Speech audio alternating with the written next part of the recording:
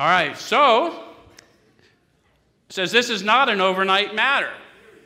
How many of you were a little disappointed to discover that sometimes there's highs and sometimes there's lows?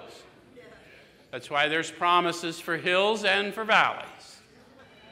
And the promises are for when you're not walking in the experience of God, because you don't need a promise when you're walking in the experience. You need a promise when you can't feel anything and you feel alone. You need to know that the promise is you're never alone.